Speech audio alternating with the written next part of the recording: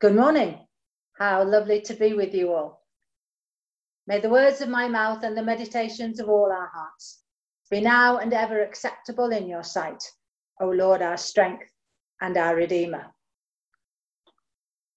I wonder what Joel thought when he got that prophecy, when he got that word from God about pouring out the Spirit on all people. The idea of the Spirit pouring on people wasn't new. All through Judges and through other books of the Old Testament, you find that individuals, mainly, are visited in this way, that the Spirit falls on them, the Spirit of the Lord overcomes them. But it's usually for some particular task, something big.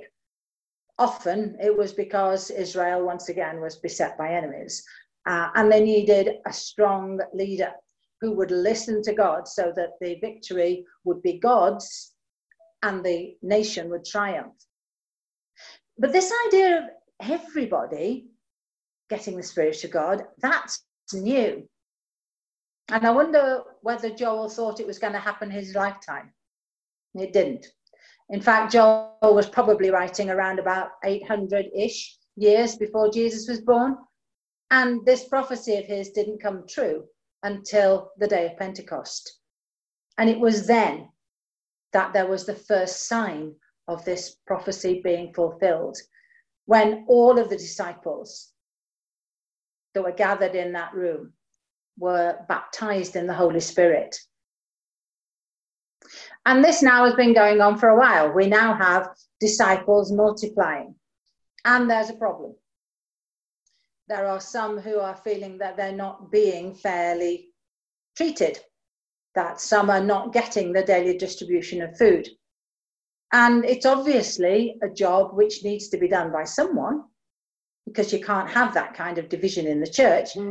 But it wasn't going to be done by the apostles, the 12, because they already knew what their role was.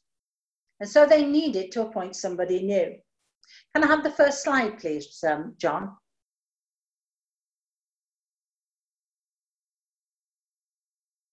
And this was the job description. Seek out men of good reputation, full of the Holy Spirit and wisdom. I think if I was appointing somebody to take over something like this, I might have a few more things I wanted them to be able to do. I might want them to be good administrators. I might want them to be good at record keeping. I certainly would want them to be of good reputation, and I would want them to have wisdom. But why would a job that's largely about distributing stuff, about administering food, why would it need the Holy Spirit? And I want to suggest two areas where I think we need to be mindful of why we need the Holy Spirit in everything. This wasn't a job like making sure you'd got the same amount of jam in pastry cases. It's not that kind of distribution. Because whenever we're doing work within the church, whenever we're fulfilling God's purposes in the church, we're dealing with people. We need people who are going to seek the will of God. So these people needed to be full of the Holy Spirit so that they could seek God's will in this way. It was a tricky situation. They needed wisdom in how they were going to speak, how they were going to resolve, how they were going to deal with the unhappiness and the discontent that there was. And for that, human wisdom is rarely enough. They needed to have the input of the Holy Spirit so that they would know the words to speak, they would know the way to act, so that not only was the food problem solved, but also the discontent and the hurt and all the feelings of unhappiness were dealt with as well. At the moment, in my daily readings, I'm going through Chronicles. I don't know how often you've had Chronicles as your set readings. There are some great stories in there, but there are also almost interminable lists of names. Names of the captains of hundreds, names of the people who were the gatekeepers in the temple, names of priests. And while they may be tedious, they do tell us something important. Every individual is valuable to God. Every individual deserves attention and recognition. Every individual is precious in his sight. So when these 7 men were dealing, they weren't dealing with an amorphous number of people. They were dealing with individuals. And they needed to remember that each one, however poor, however humble, however whatever, was desperately important to God, that they were precious in his sight.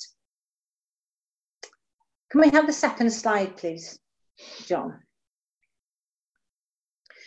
And then we need the Spirit in our lives, because without him, we cannot fulfill the purposes of God.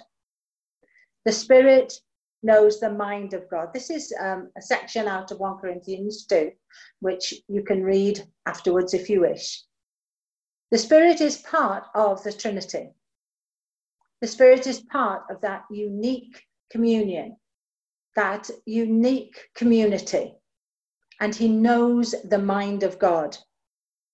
If we need to know the mind of God, and we do need to know the mind of God in order to fulfill the purposes of God, then we need to be Spirit-filled. You have the next slide, please, John. Because part of the job of the Spirit is to reveal the mind of God to us, to be that conduit that will allow us to know what it is that God's purpose is for our lives.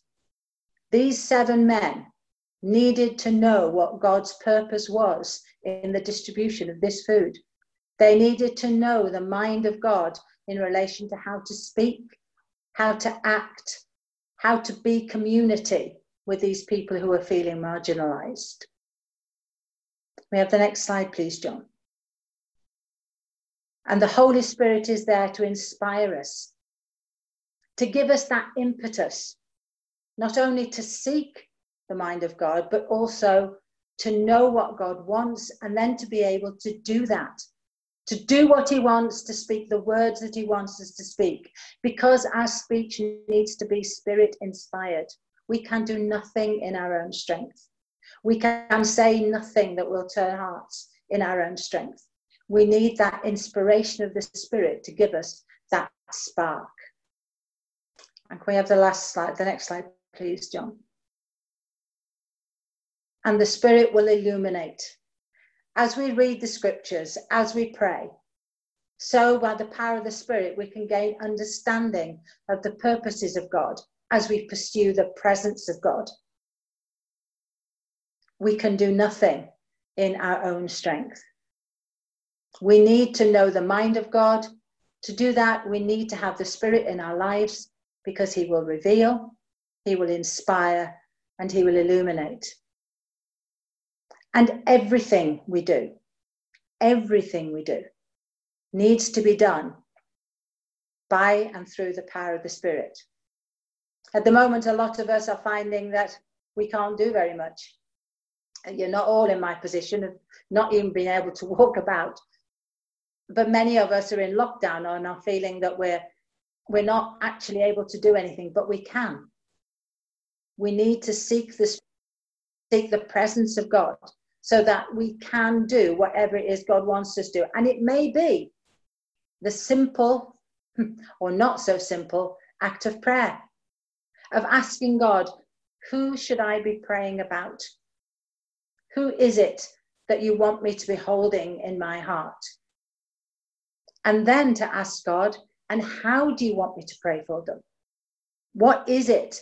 What is your will? What is your purpose in my prayer, that I can pray according to your will? It may be that we'll be inspired to make a cake, go and see someone, make a phone call, write a letter, send a card.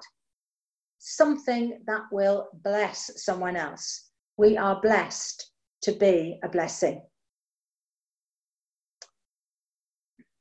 While I was thinking about this, that hymn that I used to sing many, many times as a child and later in my teenage years and early 20s, was this one by George Herbert, which begins, "Teach me, my God and King, in all things thee to see, that what I do in anything, to do it as for thee." Later on, there's a verse says, who sweeps a room as by thy laws, makes that and the action fine. We need to be those who, having sought the mind of God, having looked for the purpose of God in our lives, then do everything as though we were doing it for Jesus. However humble, however small, any service we render to another needs to be rendered just as though we were doing it for the Lord himself. And to his name be all the glory. Amen.